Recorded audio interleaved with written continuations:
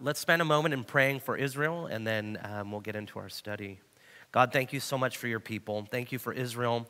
Thank you that they're the apple of your eye, Lord, that they are your people.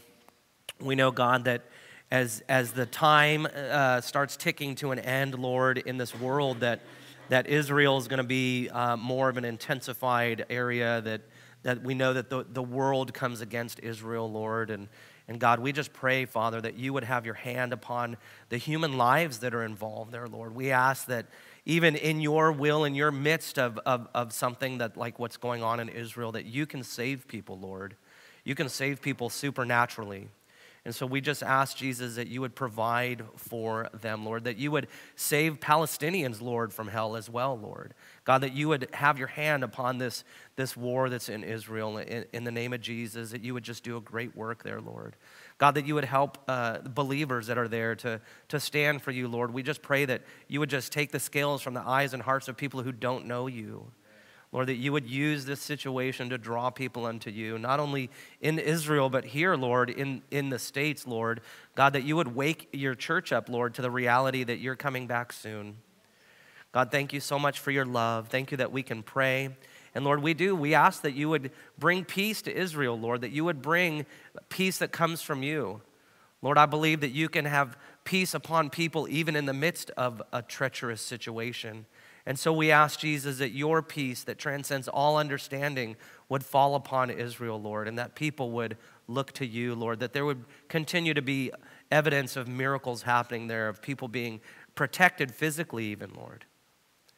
We just thank you for that. We thank you for the privilege, Lord, to be able to pray for Israel and just give you all the glory. In Jesus' name, amen. Today we're going to be in John chapter 6. Verse 1 through 14, and I'm going to pray really quick for our message, and then I'd like us to read the scripture together. Jesus, thank you for your word, that it never turns back void. Just ask that you would remove me from the equation, that you would prepare our hearts and minds for what you have for us. In Jesus' name, amen. If you don't have a Bible, raise your hand. Somebody will bring a Bible to you. We have, I think, 5 left. So if Roy, if you could grab a Bible really quick. If you don't own a Bible, this is your Bible to keep. We have some more that we have to order. And so, yeah, it's yours if you don't own a Bible at home. So today we're going to be in John chapter 6.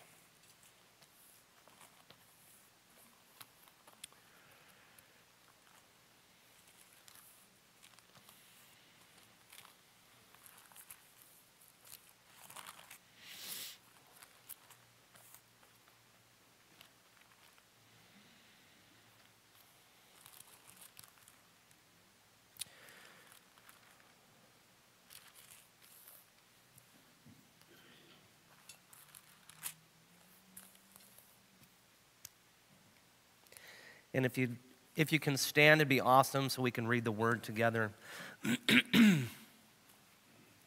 John chapter 6, verse 1. After these things, Jesus went over the Sea of Galilee, which is the Sea of Tiberias. Then a great multitude followed him because they saw his signs, which he performed on those who were diseased. And Jesus went up on the mountain, and there he sat with his disciples. Now the Passover, a feast of the Jews, was near.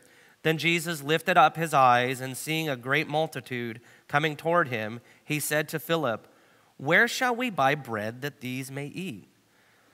But this he said to test him, for he himself knew what he would do. Philip answered him, 200 denarii worth of bread is not sufficient for them, that every one of them may have a little.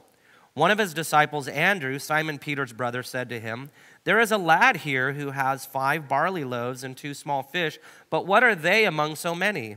Then Jesus said, "Make the people sit down." Now there was much grass in the place, so the men sat down in number of about 5,000. Then Jesus took the loaves, and when he had given thanks, he distributed them to the disciples, and the disciples to those sitting down, and likewise of the fish as much as they wanted.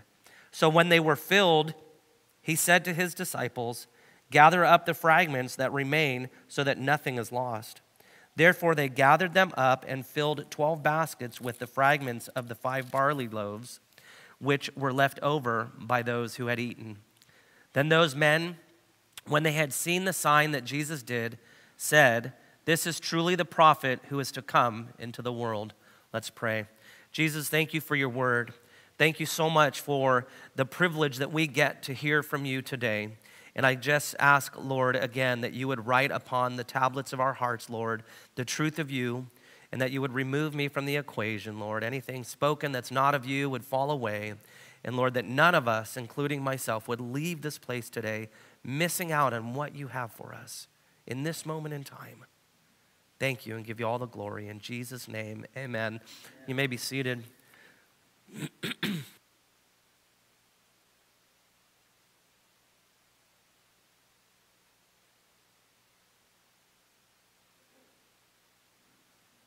You know, walking through this building this morning, I had to do a couple of different things, and you know, I tend to be a critical thinker, and my eyes always go towards imperfections. Like if a picture's crooked, it bothers me. I have to make it straight.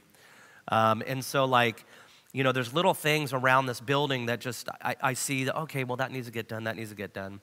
And what's interesting is I was, you know, looking at that, I had a thought about how, you know, the church building can symbolize who we are as people. And we as people have imperfections. And the beautiful thing is that God works with imperfections. And so, and I was thinking in the contrast of some church buildings where everything looks perfect and everything looks clean and everything seems to have its, like, you know, order, because we're in a day and age where, you know, visual performance and perfection is seen a lot in church buildings. And that goes through the history. You know, you look at all the murals and all the great cathedrals that were built. And so there's all this grandeur that's tied in with a church building. And so I think sometimes it's like we miss the reality is that God's not about church buildings or about perfection. It's about him transforming us. And yes, I know that the cathedrals that were built are symbolizing, you know, the perfection of God and heaven and all of those things. But, you know, I don't live in heaven right now, although that is our destination as Christians. That's where we're promised to go. I live in this broken body that has issues. And so when I walked through the church this morning, I thought about that. I thought, you know, this church building has some imperfections. Like if you look at some of the wood, there's tape on it still. There's staples. I mean, I just pulled nails out of the wall, you know, because this was a county building. I mean, there's a nail over there. Why is that there? You know what I mean? And so it's like we can think in our mind, like, why are these things in our life or these issues or concerns? And I just want to encourage you guys today that God is at work and he wants to change our lives.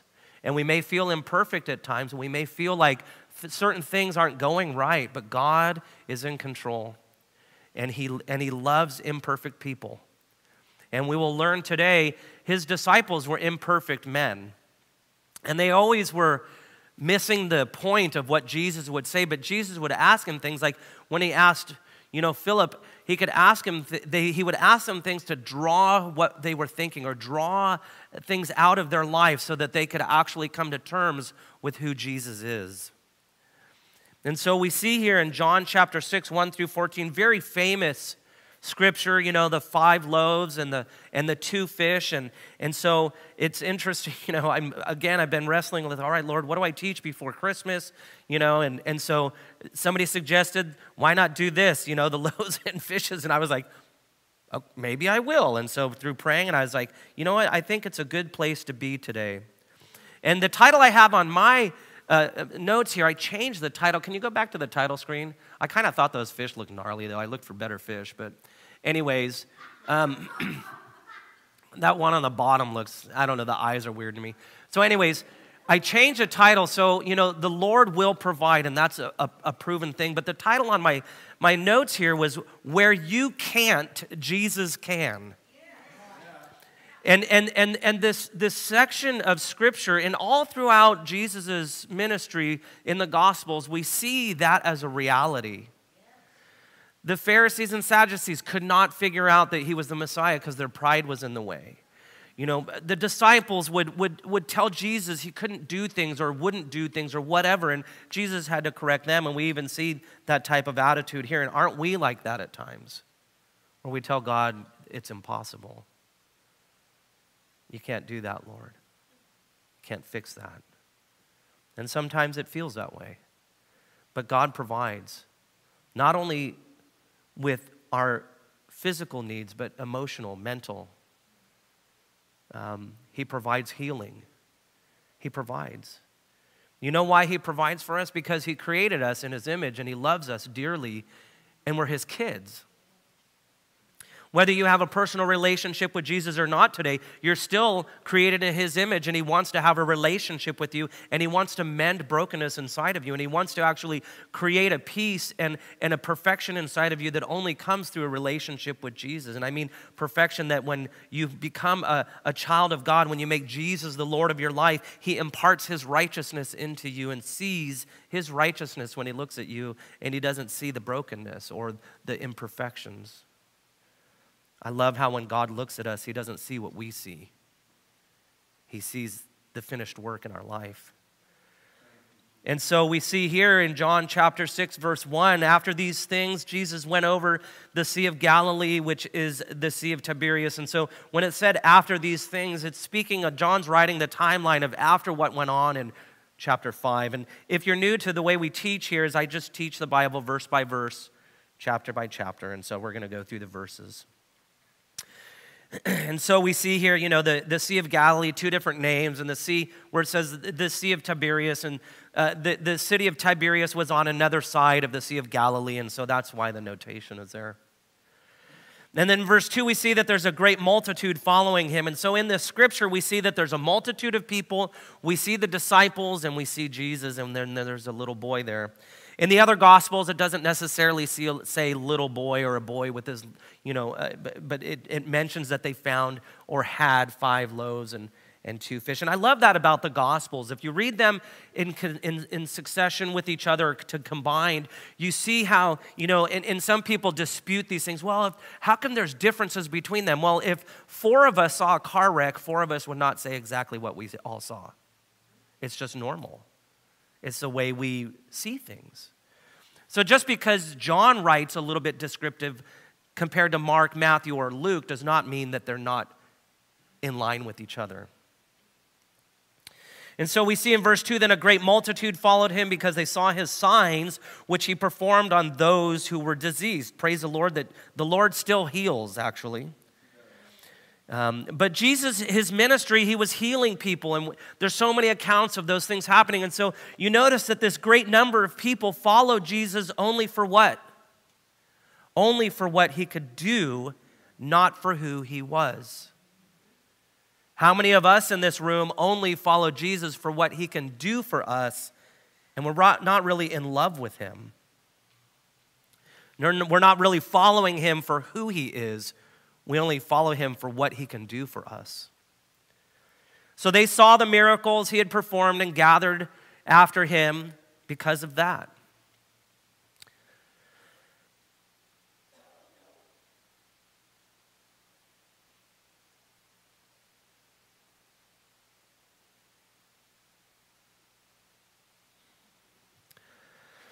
And so we can learn from verse 2 what the attitude of this crowd was towards Jesus. In verse 3, and Jesus went up on the mount, and there he sat with his disciples. It wasn't a mountain. It was probably a hilly area around the Sea of Galilee. And so here he was, with his disciples. In the other Gospels, it says that he got away to a quiet place with them. Jesus' ministry was extremely intense. If you had, 10,000 people following you on foot all day long, you would have to get away. We see all throughout Jesus' ministry that he would get away and sit with the Father and really seek God the Father's face. He would take time to pray. He would take time to meditate, to have quiet time. And such an example for our own personal lives, to be able to get away with the Lord personally. We see in verse 4 where it says, now the Passover, a feast of the Jews, was near. It is thought that Jesus had maybe been thinking about the Passover when he gave his amazing message in this chapter on the true bread of life. If you read through John chapter 6, it's really amazing. Jesus speaking about that he is the bread of life. Jesus is life. Without him, you do not have real life. He gives us life that we can never create ourselves. But he's sitting there on this hill, and we see that John just describes that now the Passover, a feast of the Jews, was near, and this was one of the feasts that God had established in the Old Testament. But notice how it is titled, a feast of the Jews. Yes, the feast was established by God for his people, which were the Jews, but most likely at this time, they would have been performing the feast out of religious ritual for themselves and not heartfelt adoration towards God. And that can happen in our lives as we have a religious, liturgic type of relationship with God, and it's just in the process, and we really have no adoration anymore for him. I was talking with my friend Austin the other day, and he asked me the question, how's your walk with the Lord? And I told him, I go, it just feels like it's just this, I'm just going through the motions, man. And he prayed for me that, that my personal walk with Jesus, that I'd be in love with him the way I should be. And I think that that's just a normal thing in our process as Christians. We can go through, the motions of all these different, things, study the Word, especially for somebody who weekly teaches. It's like you're just going through this process of studying to teach. And I do have a quiet time with the Lord, but it hasn't been sweet lately. And so it's pretty neat that he asked that question. I believe that was the Holy Spirit prompting him to inquire that about me. I'm glad I was able to be honest with him too. So it's possible, that, where we see where John wrote in, where it said, now the Passover feast of the Jews, notice that it's not a feast of the Lord or anything. It's maybe why the statement says that it's a feast of the Jews, because now it was just really about themselves performing something and not adoration towards God. And we see in verse 5 and 6, then Jesus lifted up his eyes, and seeing a great multitude coming toward him, he said to Philip, where shall we buy bread that these may eat? But this he said to test him, being Philip, testing Philip, for he himself, being Jesus, knew what he would do. It's important to understand that this all took place as the day was ending. In the other Gospels, it speaks about how the day is coming to an end. And they were in a desolate place also. They were away from, where food could have been gotten, readily. And you had 5,000 men there, not including women and children. Whenever you see, a number of people, it was customarily, it was customary for them to count the number of men, not the women and children, and that's not negating their importance. We know that women have a very prominent importance throughout Scripture, but it just was the way the culture was. And they didn't have small families, I assume, back then. When you had a lot of, there weren't technology, so everybody had a working family, and so majority of families probably had quite a few children. And so just think of one man and one wife and 3 kids, and you can get the number as an estimate of how many human beings were there. So Jesus lifted up his eyes, and seeing the multitude coming and saying this to Philip, testing him, here he's asking him this question.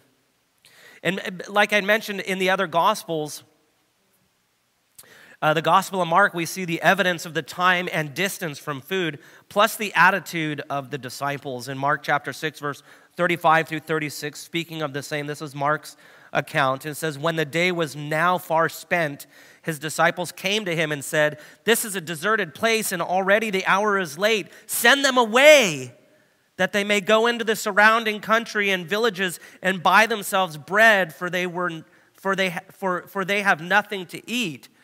Isn't that the attitude of us as human beings? Whenever something comes up, we don't want to deal with it. We want to send people away, go away. I love how, in the Bible, we have this snapshot of real human selfishness, even in people that walked with Jesus, saw the miracles, knew who he was. And it's just a great mirror of me and of you, of our tendency to push people away when God's really calling us to draw people into our lives, to minister to them or to pray with them or to be available to them. In the other Gospels, when Jesus looked upon them and said that he had, I'm not going to misquote it, But Jesus, when he noticed the people, though, his attitude wasn't the way that the disciples' attitude was. He had compassion on people. That's actually what it said. He had compassion. He wanted people to be a part of his life. He didn't look at people and think that they were bothersome or a trouble. In other Gospels, the children would come around Jesus, and this isn't in this testament, this text right here, but the disciples would want to shoo the children away. And Jesus said, don't suffer them. I want them. And that's how the Lord is with us. He doesn't want to shoo you away. He wants you by his side because he loves you. God doesn't take things away from our life. He adds things to our life and removes the things that don't add life to our life. We see also in the Gospel of Mark that Jesus told his disciples, you give them something to eat. So I didn't put that portion here, but if you go to Mark and read through it, Jesus said, you give them something to eat. After they complained, you do it. Sometimes we want God to fix something, We pray and pray and pray, but the reality is God saying, you go do it. Jesus could have just made people have Chick-fil-A. He's outside of time and space and all that. He could have done anything he wanted to do. He's God. And so when we see these things, when he interacts with his disciples, it's because God interacts with us and asks us to be involved in what God wants to have happen.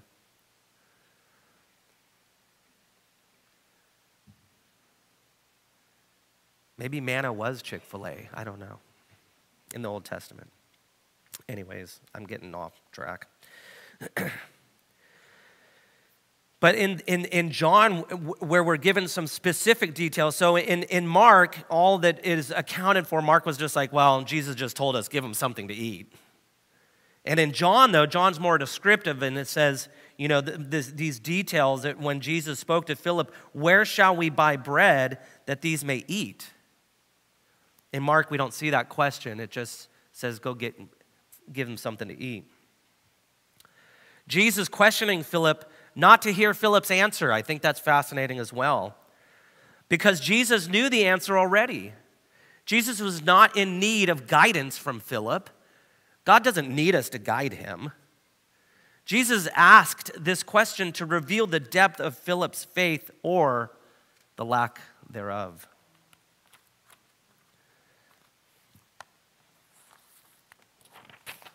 As we see Philip's answer. Philip answered him, 200 denarii worth of bread is not sufficient for them, that every one of them may have a little. We see here in Philip's answer, Philip was like, there's no way we could possibly feed all of these people. Not even, and a denarii would have been a whole day's worth of work. Okay?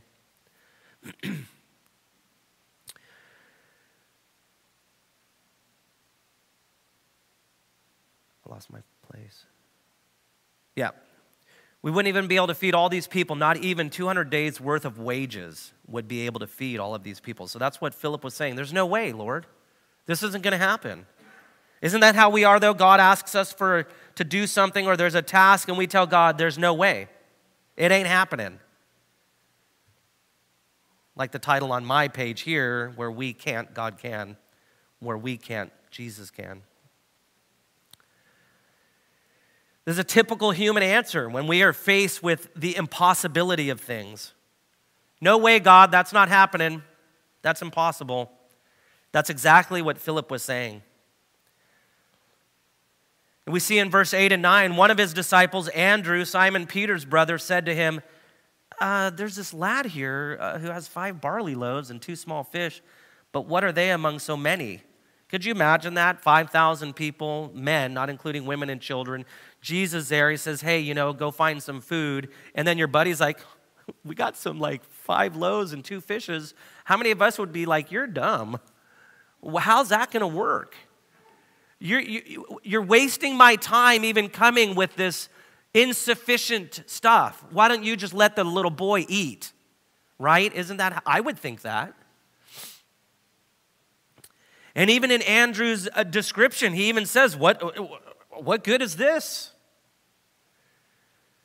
What are these among so many? In other words, how in the world is this even going to work? But it was pointed out. What if Andrew was just siding with Philip? Oh, forget it. How many of us do that? We side with the negative person instead of siding with the person that actually encourages us to continue on and walk with Jesus. See, I'm the type of person where my glass is always half empty. It's unfortunate. I probably would have been like Philip. There's just no way this ain't happening.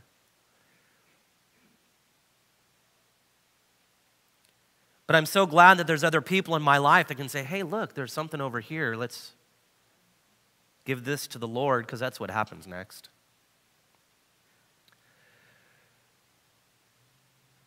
See, Andrew was aware of this little boy that happened to have 5 loaves of bread and 2 small fish. And again, we see in Andrew's comment, what are they among so many? In other words, here is this small amount of food, but what does it matter? The need is too great compared to this. This is impossible. We can't do this. Then verse 10. Then Jesus said, make the people sit down. Isn't that interesting? Why would Jesus say, make them sit when there isn't a solution yet?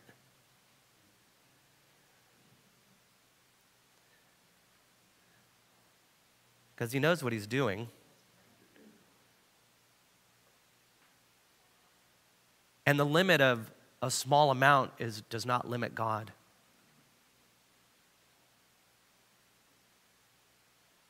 And see, if you really look into the context of the way this all unfolded, is that really Jesus already knew what was going to happen. He knew what was going to happen before he stepped into human form. Jesus is 100% God. He became 100% God and 100% man. We know that Jesus, in John, in the beginning of John, it speaks about him being the creator. Jesus knows everything. And he's God in man's form, and we see him in the Gospels because it gives us a tangible evidence of who God is. And God knows everything. And he sees everything. And he understands everything. And he can take the little things that we have in our life, and he knows what needs to be added and what needs to be taken away so that we're taken care of. And he knows how to operate with human beings that have doubt, like his disciples. Now, his disciples didn't give up. And I love that too, that this gives us a good snapshot of that God communicates back and forth. He's not some angry person up in heaven with his thumb waiting to smash us with lightning bolts. God's word says that he is love, like literally love. Jesus said that he was life, like literal. If you want to experience real love and real life, you need to make Jesus the Lord of your life. You'll be given an opportunity today. If you don't know Jesus as your personal Lord and Savior, God's asking you to do that today. There will be me and a few people up front. We would love to pray with you today. Make today the day that you're reborn. God's word tells us that the old is gone and the new has come. When you give your life to Jesus, he transforms you inside instantly and then starts adding to your life greatness. And you hear me say, life is not a bowl of cherries. It's not peachy keen. Just because you're a Christian, it doesn't get easier. Sometimes it gets more difficult. Sometimes it's the Lord asking you to do something like he did with these disciples, and they're like, what do you mean? We can't feed these people. We can't do this. What do you mean I need to stop hanging out with these people? What do you mean I need to stop thinking this way? What do you mean I need to start doing this with my money? But the reality is that when Jesus starts asking us things, or the Holy Spirit starts working in us, it starts revealing areas of our life that we need to just lay down. And Jesus has a plan, just like when the disciples, here's this bread, here's this fish from this little boy's lunch, basically. Jesus said, make the people sit down. Now there was much grass in the place, so the men sat down, verse 10, in number of about 5,000. Jesus tells his disciples to make all the people sit down. They were in a nice area with grass, so it was comfortable. This is how the Lord is. He desires to take care of us. He desires to give us a place where we can find rest for our weary souls. These people had been following Christ, and I'm sure they were tired. It was towards the end of the day, and here's Jesus guiding his disciples to lead these people to a place of relaxation and clean on the grass. It wasn't mud or dirt. And we see that there were 5,000 men, not including the women and children that accompanied the 5,000 men. So there was a huge amount of people. Could you imagine being there, a disciple of Jesus, him saying to you, you find food for them. Then your friend says, hey, there it is, a little boy over there with a small lunch. Then Jesus says for you all to make the people sit for what? 5 loaves and 2 fish? The anticipation of Jesus to do something must have been immense. I'm sure the disciples are like, okay, here goes Jesus again. And what happens next is nothing but amazing. Jesus took the loaves, and when he had given thanks, he distributed them to the disciples, and the disciples to those sitting down, and likewise of the fish, and as much as they wanted. Jesus blessed the food.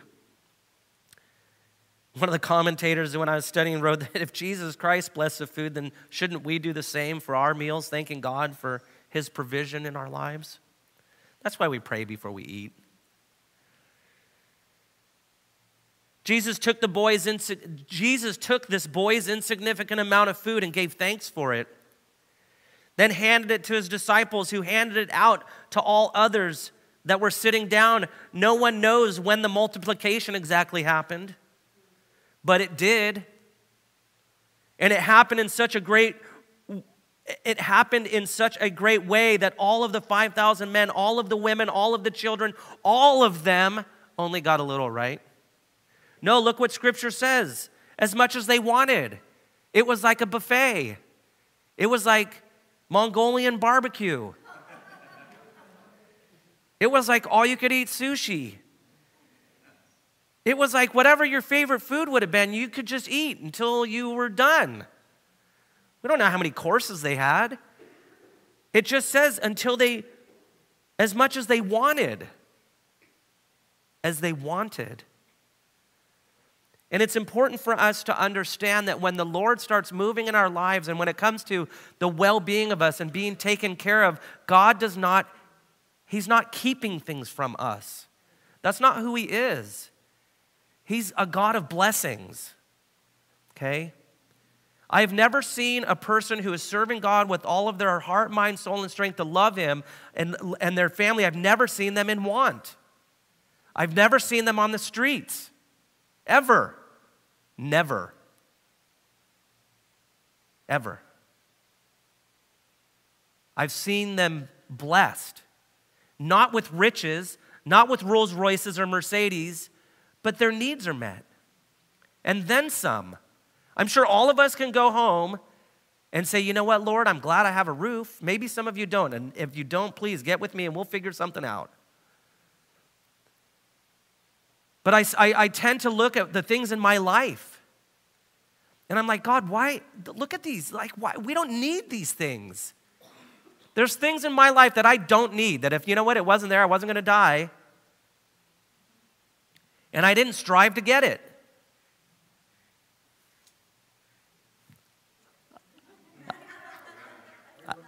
I love Ian's ducks. Tell Patty hi. And I'm not saying that if you give your life to the Lord that you're going to have tons of riches. I'm not saying that. That's not what I'm saying. But I've never seen someone following the Lord that is without. And if they are, then they're still satisfied inside. There's been tons and hundreds of missionaries throughout the world. They have nothing. But you know what? They'd say, I don't need anything because I'm fully satisfied. And so the blessing doesn't necessarily even have to be physical things, because Jesus completes us. And the other thing is that you can't outgive God. You know, I have a praise report. You know, we have elder meetings, you know, and part of that is going over all the finances and making sure that, you know, we're not going into the poorhouse or whatever, or closing the church, I should say that. And so when we moved here, it was a step of faith. And our board meeting, we looked at it and it's like, we're okay. And we're not begging for money, and we're not having some, you know, campaign like the HVAC units on this place. God's going to provide it. God knew they were broke. God knew they were broken 20 years ago. Whatever.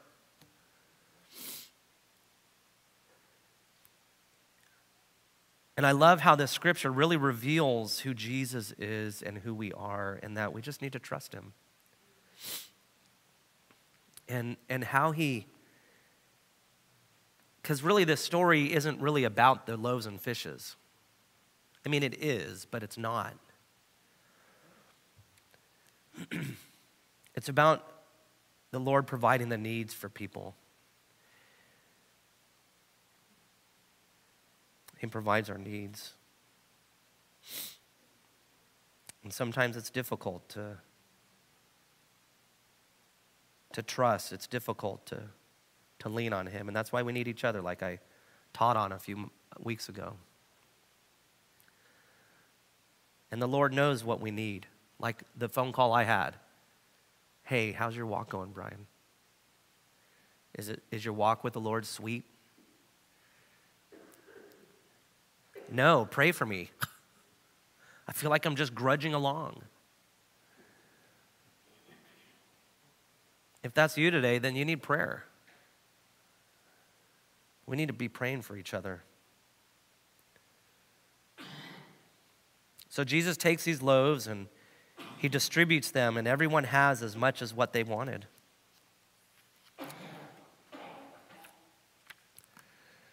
All of the children, all of the women, all of the men, they had as much as they wanted. In other words, till they were 100% satisfied and then some.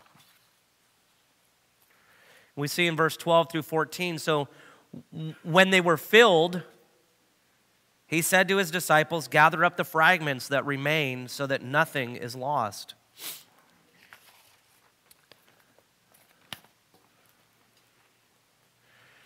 Therefore, they gathered them up and filled 12 baskets with fragments of the 5 barley loaves which were left over by those who had eaten. What a testimony of how God overflows and overfills us. Nothing is wasted with the Lord. And even as human beings, you know, we're to be good stewards of whatever God has given us. In verse 14, it says, then those men, when they had seen the sign that Jesus did, Therefore they gathered them up and filled 12 baskets with the fragments of the 5 barley loaves, which were left over by those who had eaten.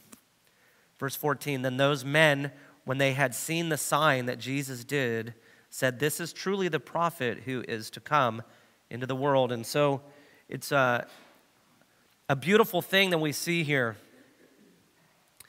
And it's important to understand this, that people throughout history have tried to say that this miracle was no miracle at all. That people were hiding their food and all of a sudden felt guilty and started eating their own food. But this is debunked on the fact that if it was only each person's own food, they would not have gathered up so many fragments afterwards. People are selfish and would only have eaten what they have brought, and they would not have had so much left over.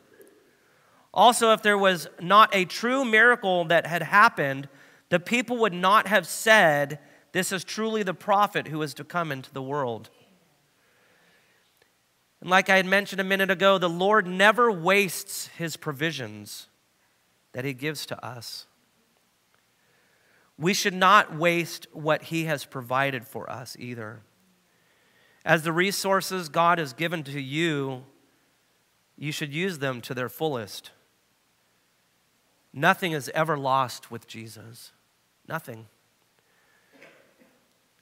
Back in my past, life, I felt lost because of me, but when I would come to my senses and get on my knees and confess my sin before the Lord, I wasn't lost anymore. Because Jesus stands there with open arms waiting for us to come to him. And if that's you today, then you need to do that. Why wait? What's the point? Why wait for anything? Why wait any longer? Why not make Jesus the Lord of your life today if he's not? Why not confess sins in your life that maybe you're burdened with? Why wait? I believe the Lord's knocking on the door of your heart today because he provides. He provides satisfaction inside of us that only he can. He does a work in a person's life that person can never accomplish in their own life. If you give God just a smidgen of your moment of your life, he can do so much greater than you ever could. And it starts with us personally in our life, confessing our sin to him. God's word tells us that all have fallen short of the glory of God. In other words, all of us have sinned. There isn't one of us in this room that is righteous on their own accord. We've all fallen short. The Lord never wastes anything. Sometimes I'm filled with so much gratefulness because God has saved me from so much, and that is you as well. But maybe it's not you, and you have still yet to give God that moment in your life. Today's the day of salvation, not tomorrow. We're not guaranteed to go out those doors, get in our car, and safely drive home. Life is short. You don't know when you're going to pass, and I don't know when I am either. But if Jesus is the Lord of your life, he promises that you will be with him when you die, that you will be in heaven with him, that eternal life is given to those that trust Jesus with their life. John 3:16, for God so loved the world that he gave his one and only Son, that whoever believes in him shall not perish but have everlasting life. Something that you cannot do and I cannot do on our own. We cannot. We are like the 5,000 in the destitute place, needing to be fed by the Savior. And I am like one of the disciples right now telling you that he has loaves and fishes for your life, satisfaction for your life. I don't stand here and preach the gospel or share Jesus for my own posterity. I believe with every fiber in my being that if Jesus is not the Lord of your life, that you need to make him the Savior of your life today. Why wait? Why wait? And maybe you're like, you know what, I have these things in my life and I can't get rid of them and I don't know how to process that. Well, you know what? Jesus just says, come as you are. He doesn't say process all of it. It's just like Andrew. I don't know, man, there's some food over here and Jesus is like, hey, I can work with that. But don't be like Philip and make excuses. There's no way this is going to happen, Lord. I've done too much. My life's too dark. Or maybe you're the kind of person that knows too much about the Lord and you can't get to him because you're too strong-headed. That's called pride. And this isn't even in my notes. I just feel really impressed that I need to share with you that Jesus loves you and that today is the day of salvation.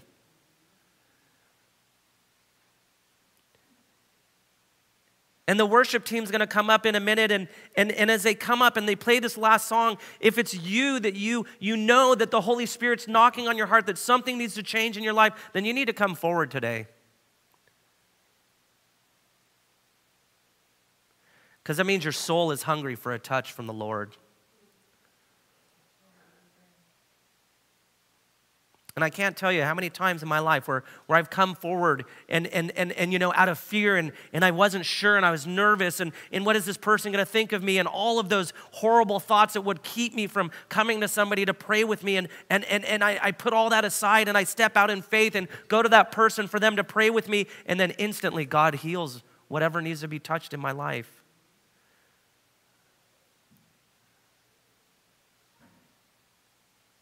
He would heal my doubt. He would heal my hurt. He would heal my burden of sin.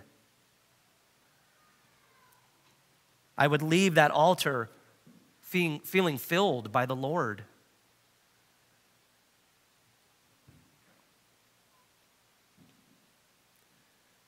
The Lord never wastes anything.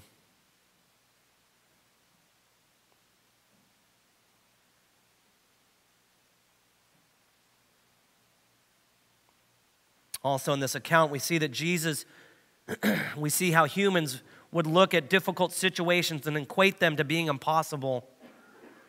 In our own strength, they are.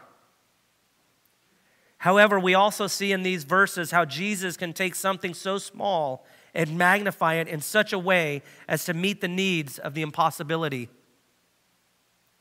Philippians chapter 4, verse 19 says, "And my God shall supply all your need according to his riches in glory by Christ Jesus." Psalm 23:1 says, "The Lord is my shepherd, I shall not want." In other words, the Lord is my shepherd, I shall not be wanting. 2 Corinthians chapter 9, verse 8 says this, "And God is able to make all grace abound toward you, that you always having all sufficiency in all things may have an abundance of every good work." Only Jesus can create that in us. Did you know that one of the names of God is Jehovah Jireh? It was when Abraham was going to sacrifice Isaac, and God provided a ram. And Abraham said, "Jehovah Jireh." You know what that means? The Lord will provide. And he most certainly does. Did you know that you could have all of the money in the world, but if your soul is not completed by the power of the Holy Spirit through a relationship with Jesus, you will die empty and separated from God for eternity? Jesus wants to have a personal relationship with you. He will never leave you nor forsake you. And again, life has its difficulties. But Jesus has overcome the world. And what an amazing thing it'd be for you, if you don't know the Lord, to celebrate Christmas this year, complete inside, knowing that God sent his Son in a manger with a purpose to die on a cross for your sins. It's amazing what the Lord gives to us. He has such a plan and a purpose.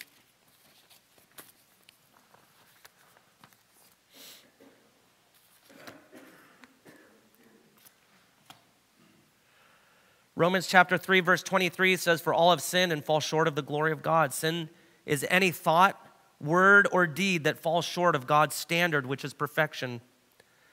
Sin is missing the mark of perfection, falling short of the target, and we can't make it on our own. We might think, but I'm a good person. In Romans chapter 3, verse 10, it says, "As it is written, there is none righteous, no, not one." No one is able to satisfy God's requirement by their own efforts. None of us are good enough. We're just not. We can't make it on our own. That's why God sent Jesus to bridge that gap. And you might think, well, now what? Well, what needs to happen now is recognize that Jesus Christ died on the cross for you. Jesus died for you and I. Romans chapter 5, verse 8 says, but God demonstrates his own love towards us. In that while we were still sinners, Christ died for us. In other words, God's love for us is so great that he sent Jesus Christ to die in our place when we least deserved it. Maybe you feel today that you don't deserve God's love. Well, that's not true.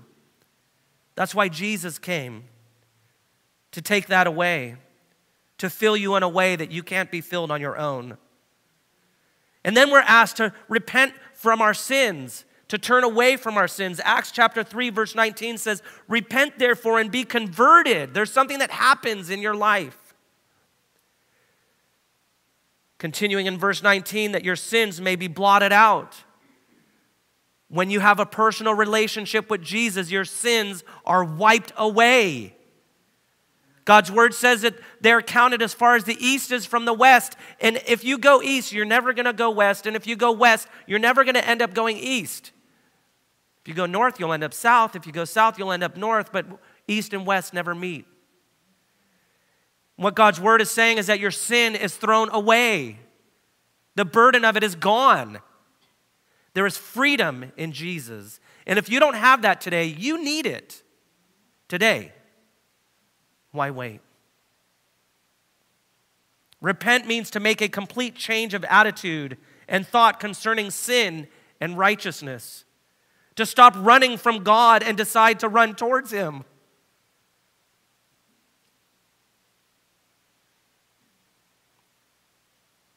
You need to personally receive Jesus Christ as your Lord and Savior.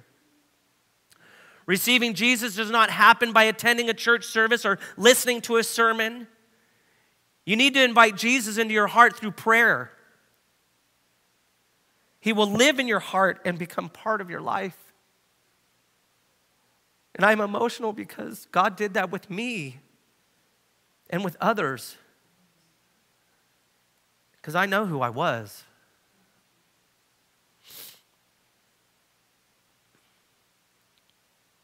Revelation chapter 3, verse 20 says, behold, I stand at the door and knock.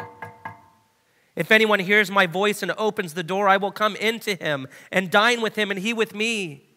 Jesus wants to hang out with you inside. He will always be there. So the next thing would be to confess, believe, and receive. Romans chapter 10, verse 9 through 11 says this, that if you confess with your mouth, in other words, speaking it out. See, God wants some skin in the game with us. Confess with your mouth that the Lord Jesus and believe in your heart that God has raised him from the dead, you will be saved.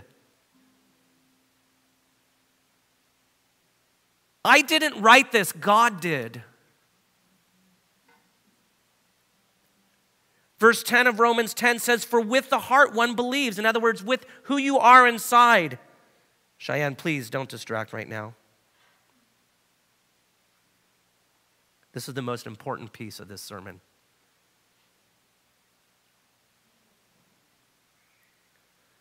For the heart one believes unto righteousness, and with the mouth confession is made unto salvation.